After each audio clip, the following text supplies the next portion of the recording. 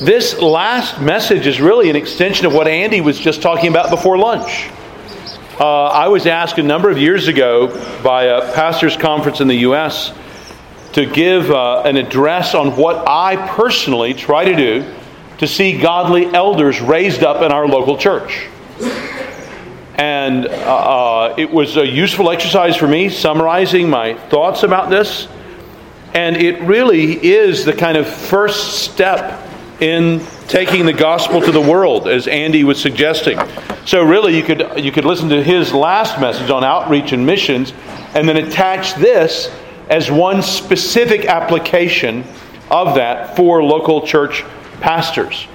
All of us, as we were just singing, we want to see God glorified, whether it's going to be in the world there or in our time here and now.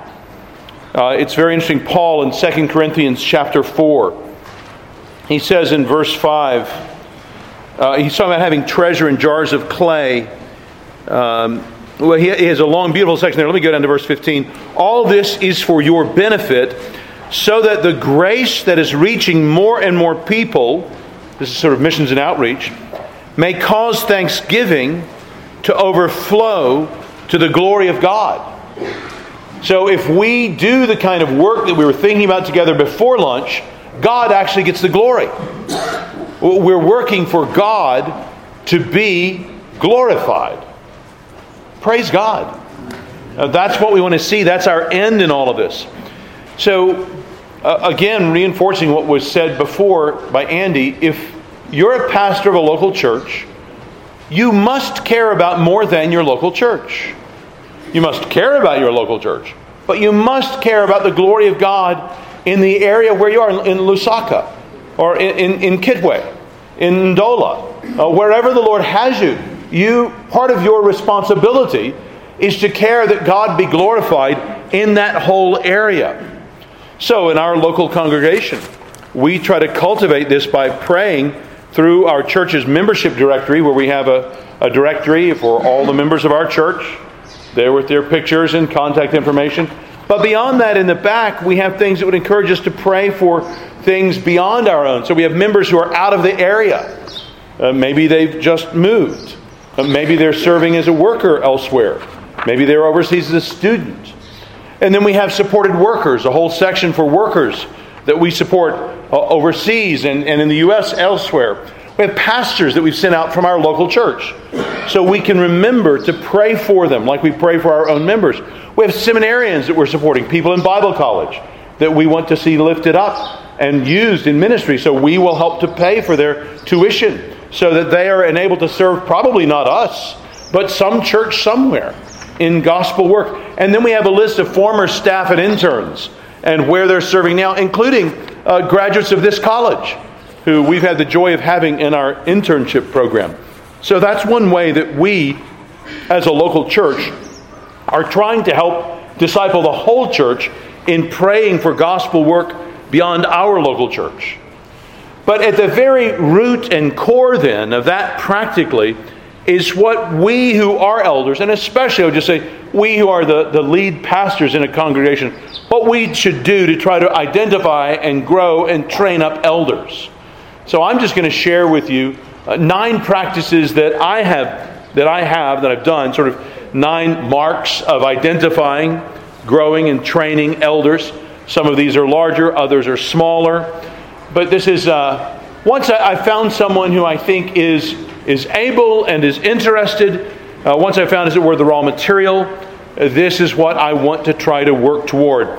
Very much what Paul writes Timothy, exhorting him to do in 2 Timothy 2:2, where he says, "The things that you heard me say in the presence of many witnesses, entrust to reliable men who will also be qualified to teach others."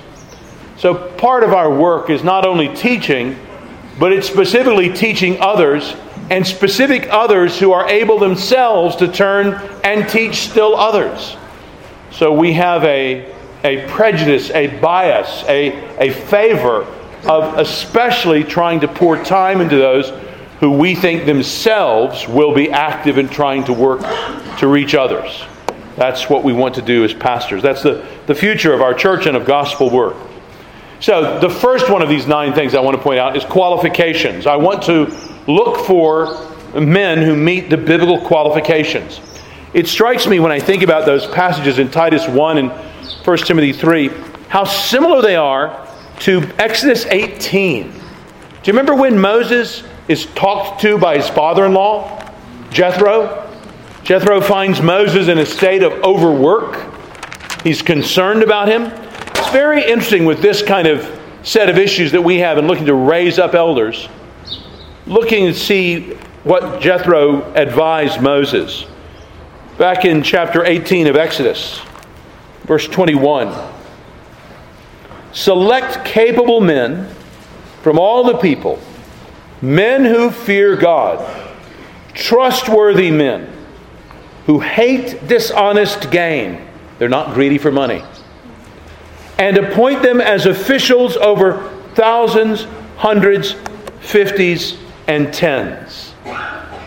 Doesn't that sound kind of like what Paul's doing with Timothy in 1 Timothy 3 or Titus in Titus chapter 1? I also think it's right of us to note natural gifts of leadership.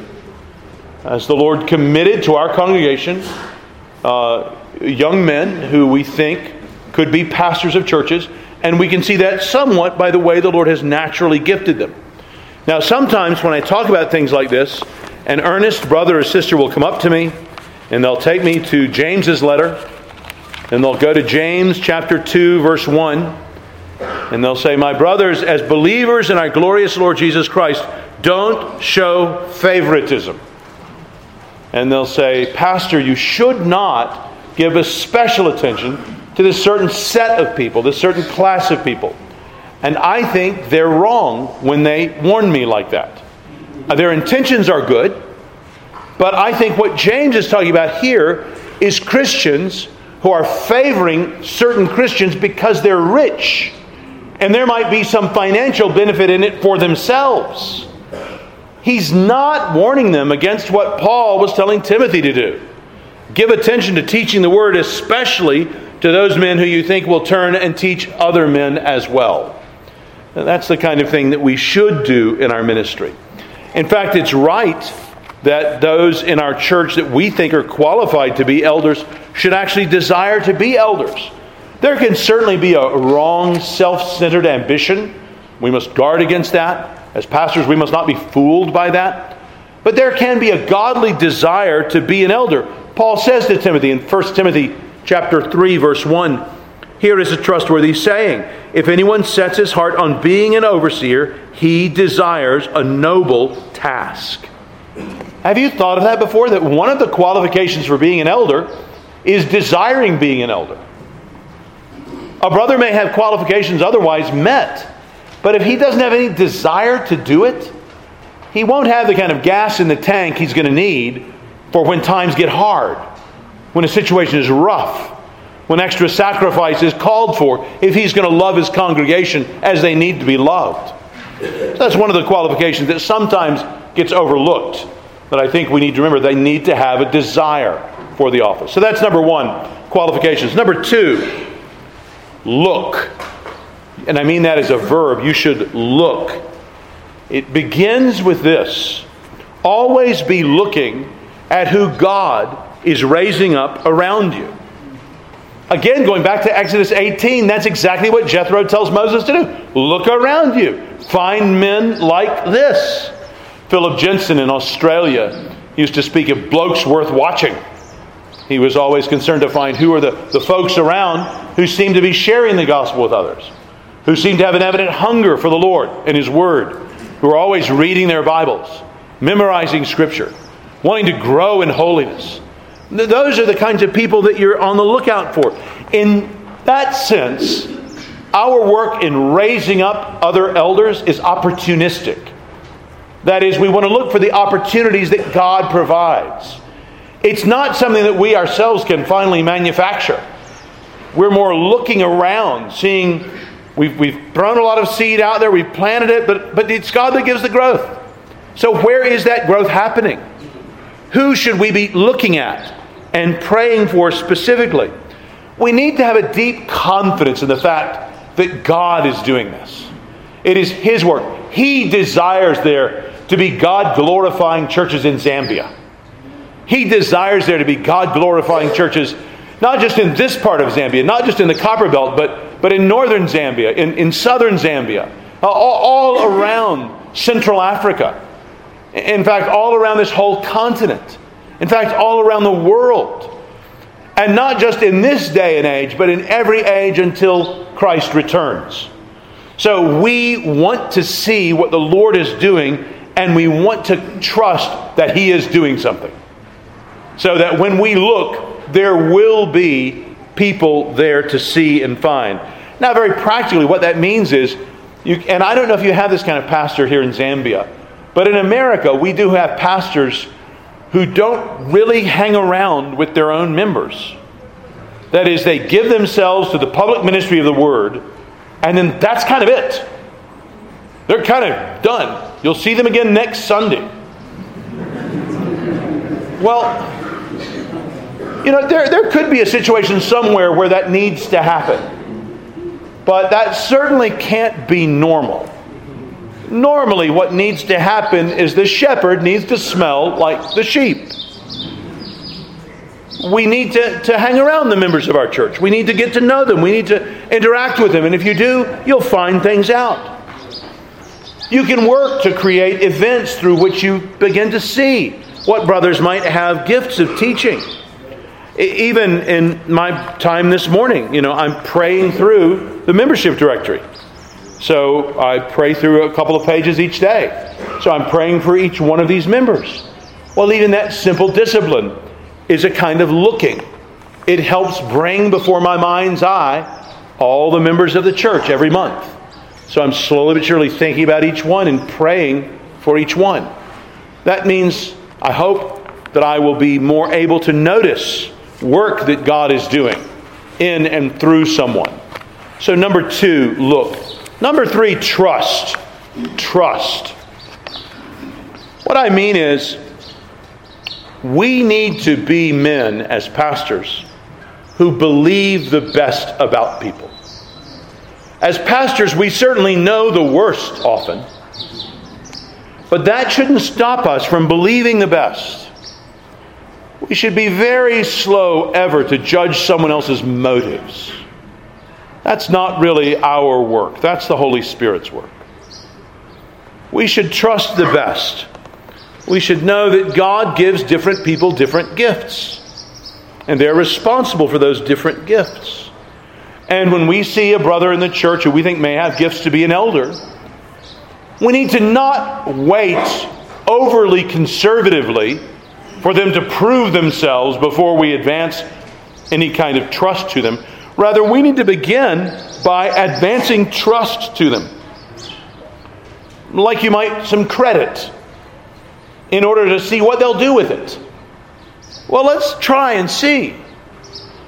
So, last Sunday night at our church, Zach Owen preached. Well, Zach only came to know the Lord 3 years ago at our church. And Zach has not expressed to me any desire to be a pastor. Having said that, I have seen a lot of hunger for the Word in Zach's life. I have seen a great concern for personal holiness. I have seen a good, consistent desire to evangelize. And I'm just thinking, it can't hurt him for me to ask him to give a 15-minute message on a Sunday evening service when I will assign him the text. I'll give him months ahead of time notice, and he can say no. But that's just me gently putting my hand on the back of this dear brother whom I love, whom I saw come to know the Lord, just gently putting my hand on the back and giving him a little push. Just to see what would happen. Now, if nothing happens, that's okay. He's gotten to know that part of God's Word better. He's appreciated more what goes into making a sermon. He's agreed to do it, so he's had an opportunity that he's taken. And the congregation gets to hear him and is built up even by the very fact that toward the end he shared his personal testimony a little bit. But I think we want to trust someone with opportunities like that. We need to advance trust like credit and let them spend it. And again, I don't know about here in Zambia, but back in the United States, I think a lot of leaders, with the best of motives, are too conservative. I don't mean too conservative, they believe the Bible too much. You can't be too conservative in that sense. No, I mean they're too conservative and they're not willing to do anything that they don't know is going to work excellently. And that means often they just end up doing everything themselves because they think that everything they do is excellent. The congregation might have a slightly different read of that. But still, there's just a desire to make sure that nothing goes wrong. Well, I don't know you individually, but if you have that tendency, I would just shave a little bit of that off and try to take a little bit more willingness and risk to see someone whom you haven't seen teach before teach. Be willing to jettison your own comfort even and take some risks for the sake of seeing new elders raised up. That's number 3, trust. Number 4, personal time. And this is one of the more important ones, I think. You need to give time to spend with Him personally. You look at the example of Jesus in Mark when He's calling the disciples to Himself in Mark chapter 3. You know, there were many more than the 12 who followed Jesus. There were hundreds, sometimes even thousands. But it's interesting, in Mark chapter 3, verse 13, we read, Jesus went up to the mountainside and called to Him those He wanted, and they came to Him. He appointed 12, designating them apostles, that they might, what? Be with Him. Friends, that's what we do in ministry. We spend time with people. We get to know how they are spiritually. We try to help them to grow in Christ. We pray for them. That means you have to be available. You can't build walls around yourself. Now again, my brief interaction with the Zambian brothers I've met here is that this is not a problem that you have. You don't tend to build walls around yourself. So this may be more relevant for an American audience. But take it for what it's worth. If you have any temptation to not be around members of your congregation, to not spend time with those who might be good leaders, particularly among the young men, I would encourage you against that. Look at Paul's own example. He tells the Corinthians in 1 Corinthians 11:1, follow me insofar as I follow Christ. He says the same thing to the Philippians in Philippians 3:17. Or in that chapter of Hebrews 13 that Andy read to us earlier, there's the famous verse 17 that we've gone to several times. But there is that verse 10 verses earlier, Hebrews 13 verse 7, where we read, remember your leaders who spoke the word of God to you. Consider the outcome of their way of life and imitate their faith. Imitate their faith. Well, that means that they have to know their faith. Who taught you the Word of God?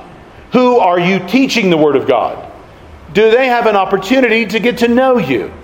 To get to see how you faithfully live out your calling as a husband, as a father, perhaps as an employee in a company? Do they see how you do this? Do you let men come in close to see how you follow Christ?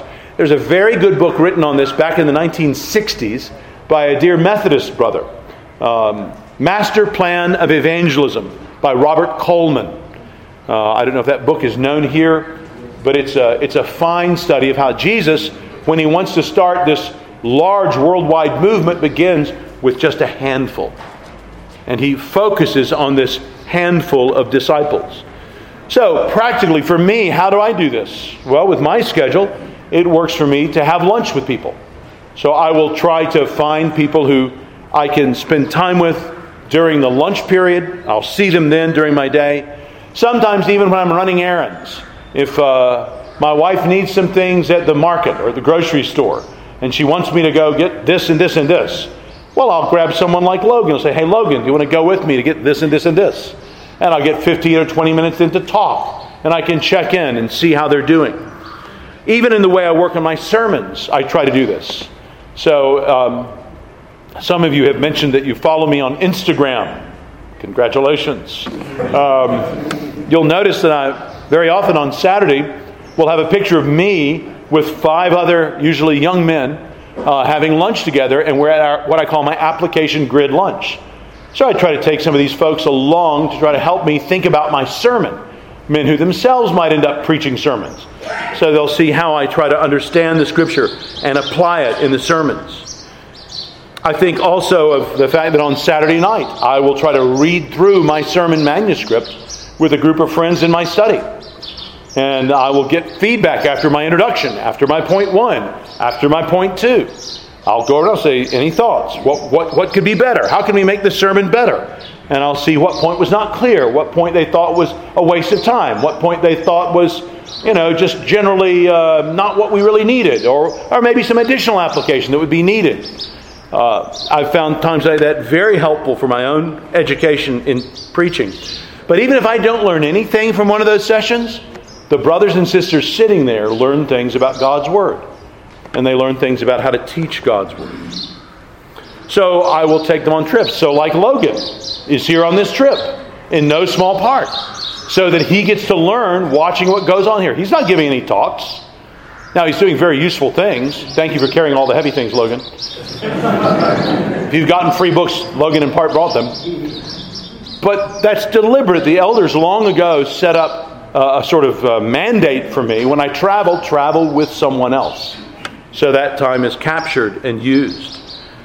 Try to develop the same instinct then and then to try to spend time with each other and others. It builds camaraderie and accountability. So in our internship program, we have an intern discussion every Thursday morning, but all the staff are there.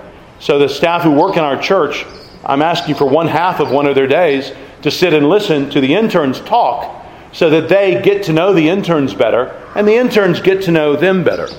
So that kind of personal time is hugely important in raising up new elders or pastors. Number 5, delegate. Delegating responsibility to others. Just go back to Exodus 18 for a minute. It's just such an interesting example of this. Again, Jethro finds Moses, his son-in-law, tired and overworked.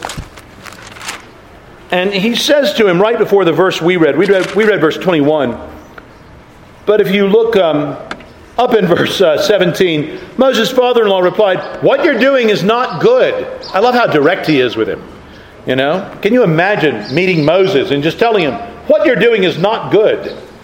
You and these people who come to you will only wear yourselves out. The work is too heavy for you. You cannot handle it alone." Well, brother pastor, I wonder if some of your own areas of tiredness, even exhaustion, might in God's providence be pointing to areas where you could delegate, where you could actually entrust someone else with at least a part of that work. Now, for me, as a pastor at a church with multiple elders, my main delegating needs to go to the other elders. And not to young men in the church who aren't elders, but to the other elders. One of the things very practically, and we'll get into this more maybe with a Q&A time, that means for me as an elder, as the main pastor, preaching pastor, is I need to be willing to lose votes on my eldership. So when we have votes on matters, I do not always win those votes. Usually I think our votes are unanimous. But in every elders meeting, there'll be some kind of split vote.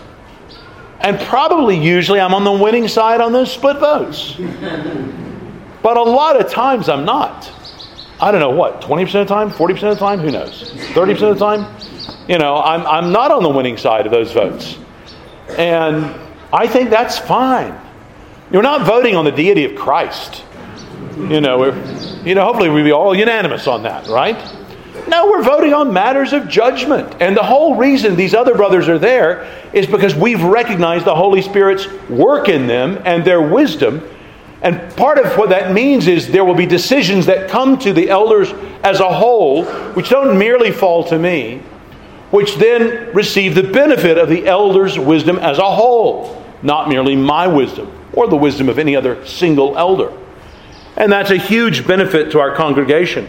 But part of the way that culture of willingness to delegate responsibility has to happen. Senior pastor, main lead, preaching pastor, there has to be buy-in from you. You have to see the other brothers who are serving as elders as not merely, what we would call in America rubber stamps, just kind of agreeing to anything the senior pastor says. You want to see a basic agreement and vision for ministry, or else you're going to have just strife. So you definitely want to be agreed on the important things. But inside that, the practicalities and wisdoms of how things are best done, it's in your interest, dear pastor, to cause the discussions among your elders to be as free as possible. You need to work to cultivate the respect of other leaders in your congregation, by the congregation. Let me give you a simple example of this. I had been in our congregation for 2 years, maybe. And the congregation at the time was very elderly, full of World War II vets, and the young people were Korean War vets. So they joined our church in the 1950s.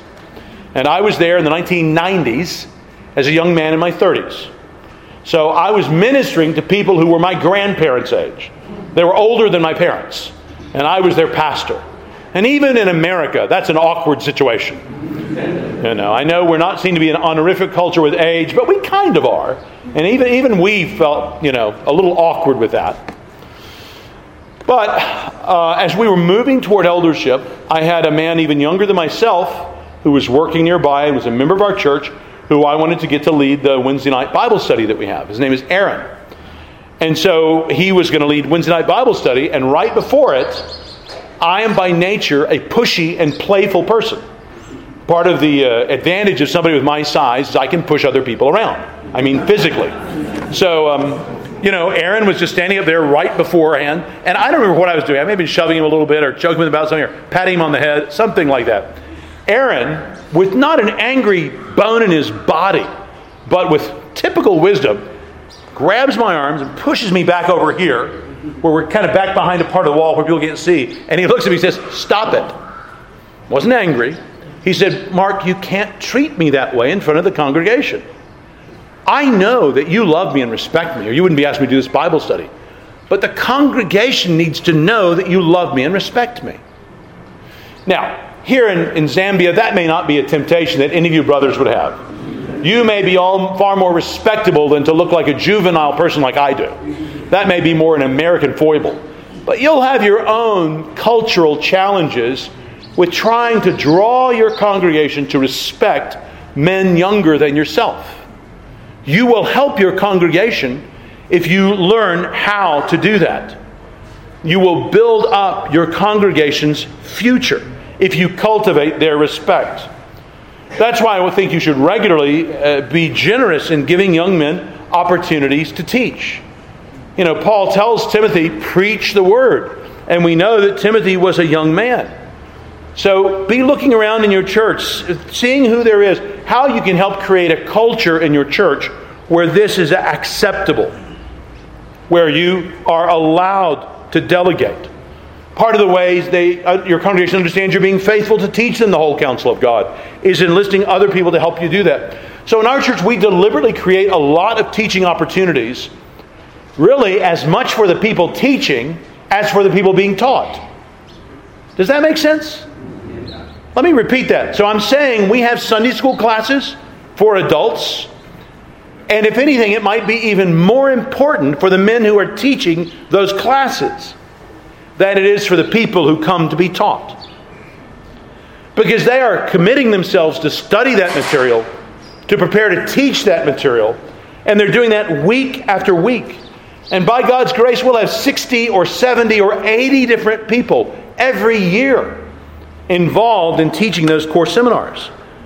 But it may be a matter of leading our morning service, or reading Scripture, or leading us in prayer, certainly preaching in the morning or preaching in the evening, discipling, leading small groups, their evangelism, even a ministry they might have in writing or in working with the youth. Brother preachers, you just have to be willing to give up your pulpit, to realize that that pulpit is not fundamentally your pulpit. It is the Lord Jesus Christ's pulpit. He purchased it with His own blood. We are there as His temporary messengers, bringing His message. And we have an interest in His glory increasing, which means we need to be involving the guys who are going to live after we are dead in handling the Word. This will bless our congregation. You have to know that you're not building your kingdom and be clear about that. So you empower others through opportunities to preach. I don't know if you all know the book Trellis and Vine by Tony Payne and Cole Marshall, two Anglican brothers in Australia. Really good stuff on this every member ministry in the local church. Very good encouragement in that, the trellis and the vine. A sixth thing that I try to do to see godly elders raised up. Feedback. I want to model the kind of communication that we have presented in the book of Proverbs. I've just had an interesting time earlier this year preaching through the book of Proverbs with the lens of the Ten Commandments.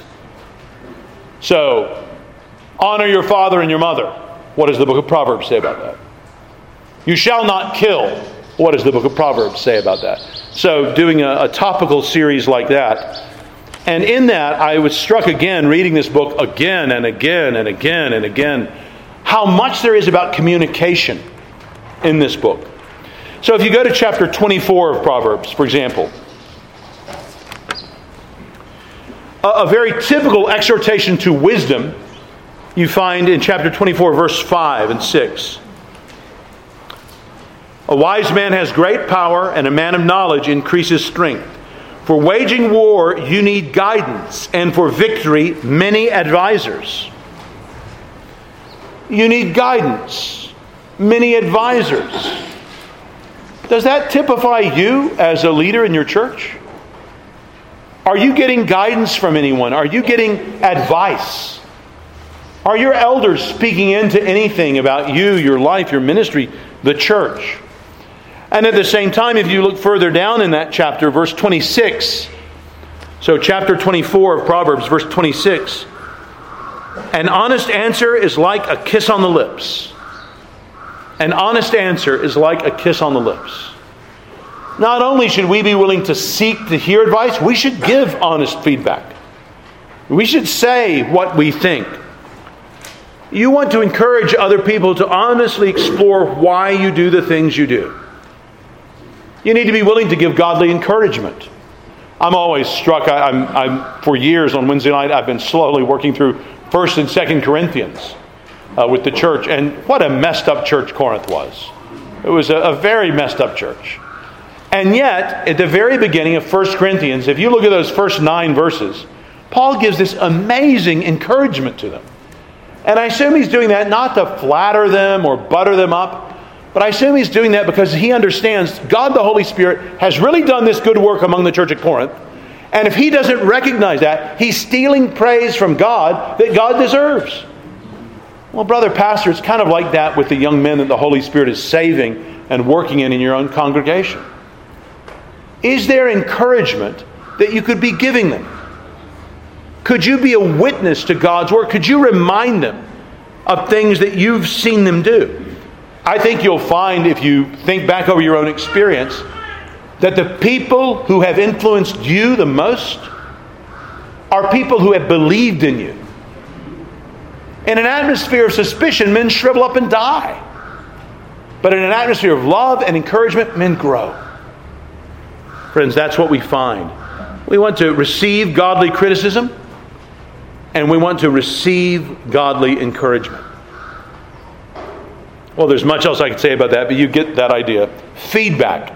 Build in feedback for you as a leader and that others who minister in your church can benefit from. Number 7, authority. Authority. I mentioned this in an earlier message. It's, I think, particularly important that anyone who might be entrusted with a special kind of authority in the local church, that of an elder, would themselves have a particularly good and positive understanding of authority. So in some American churches, there is a blazing dispute these days between egalitarianism and complementarianism. Egalitarianism, meaning men and women can hold the same offices. There is no difference between them in the Bible. Complementarianism, the understanding that men and women were both made by God, but to have distinct roles in the local church, at least in part.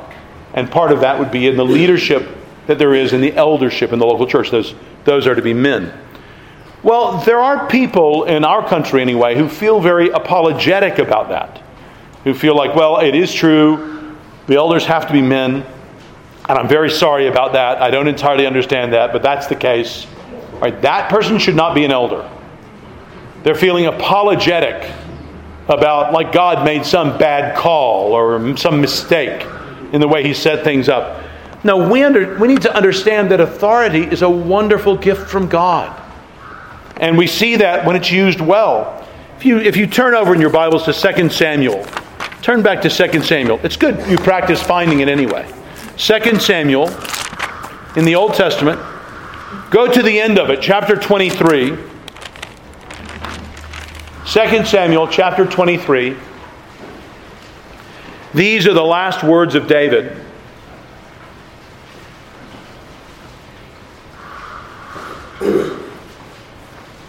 So chapter 23 of 2 Samuel, beginning verse 1. These are the last words of David, the oracle of David, son of Jesse, the oracle of the man exalted by the Most High, the man anointed by the God of Jacob, Israel's singer of songs. So we have 4 parallel lines there. These are very important words. Last words, so they're important, but they're the last words of this, the most important of all Israelites. And then here they are. The Spirit of the Lord spoke through me. His word was on my tongue. The God of Israel spoke. The Rock of Israel said to me. Okay, so again, 4 lines in parallel saying the same thing. David's saying, look, it's not just my words. These are actually the words of God. Okay, so his last words, and he's telling us are the words of God. And here it is. What is it then? Middle of verse 3.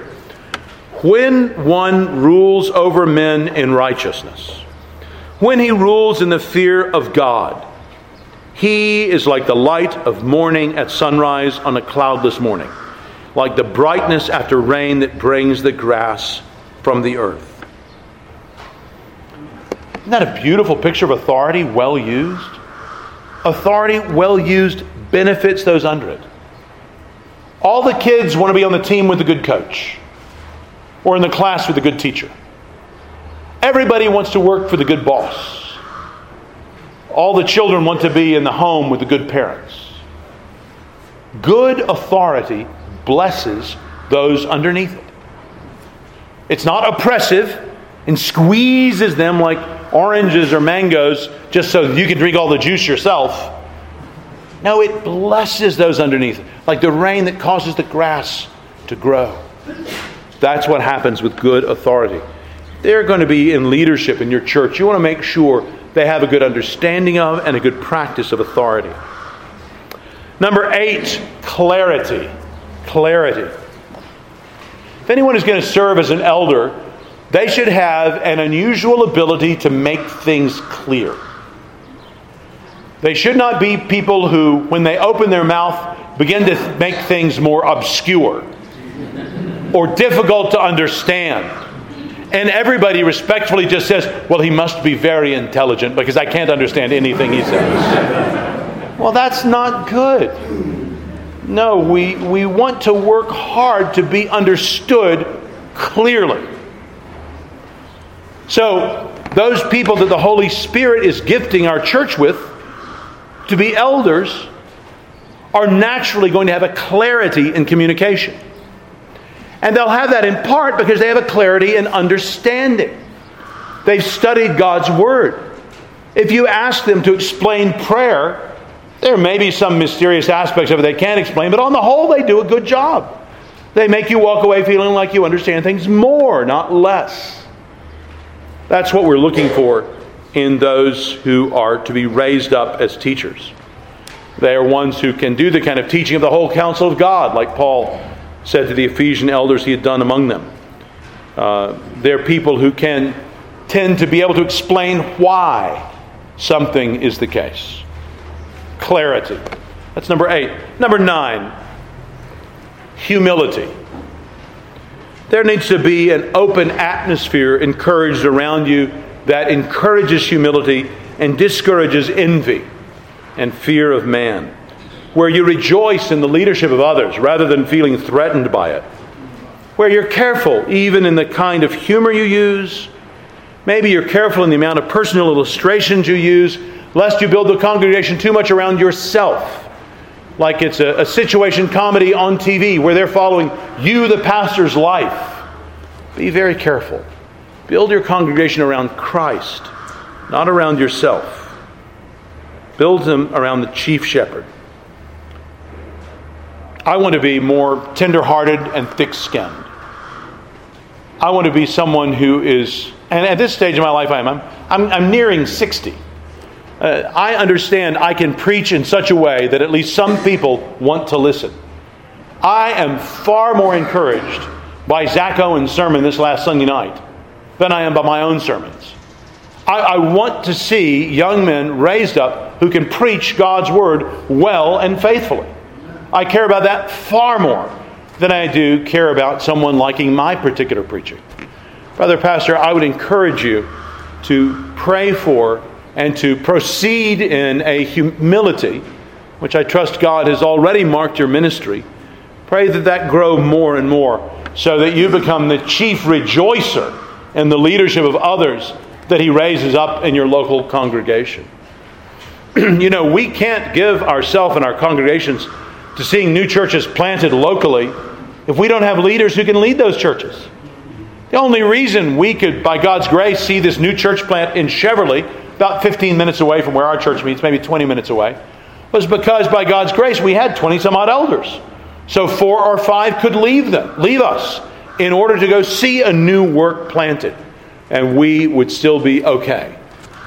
When you work to see an elder raised up, brother, you are seeing a future army raised up. Please pray. Give yourself to this ministry. Realize that this is step number 1 in fulfilling the great thoughts that Andy gave us in the message before lunch about outreach.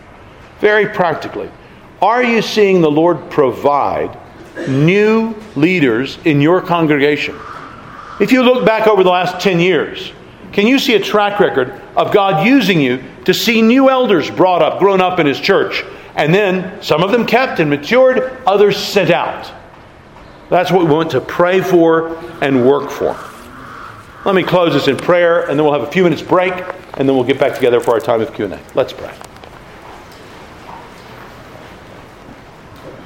Lord God, you have heard all of those things that we have considered today about membership in your church, the gift you give us of elders, Lord, the work that we have in our own local churches about seeing what it is that you call the congregation as a whole to be responsible for, teaching each member that, teaching us to take the responsibilities you give us in your word and fulfill them.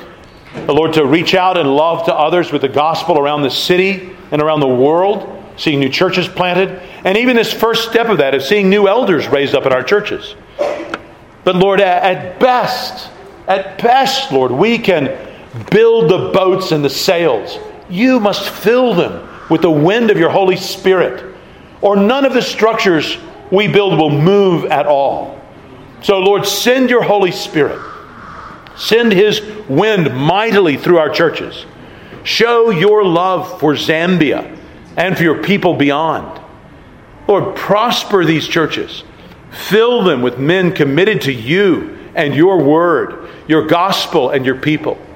Lord, cause there to be a superabundance of pastors in this place, so that more and more churches are established and more are sent out to neighboring lands all around Africa and beyond with your good news. Do this all, we pray, for your glory increasing and for our good. We ask it in Jesus' name. Amen.